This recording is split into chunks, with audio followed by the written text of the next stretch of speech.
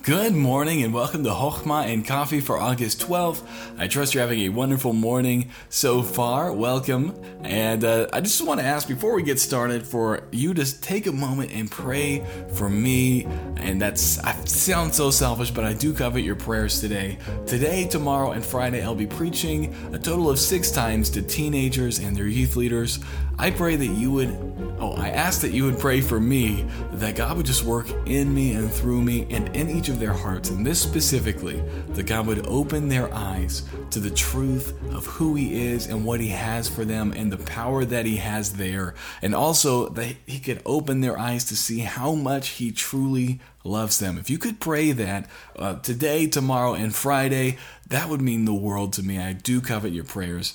Now, today we're going to be continuing our Chochmah, and today will be short.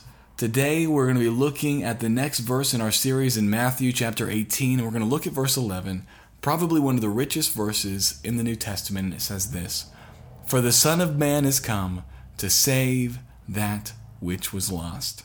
Friends, Jesus came to save us, and if that doesn't just strike you, if it doesn't just make your heart full, then something is wrong.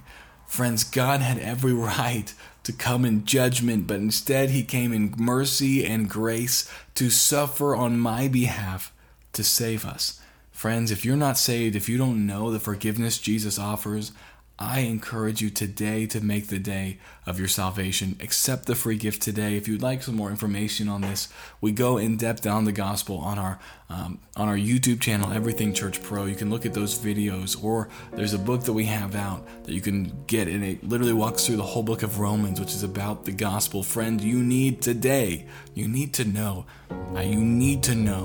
that Jesus came to save you from your sin, and He paid it all. So all to Him we owe. If you are saved, I encourage you to share that message with somebody today, and I'll talk to you tomorrow.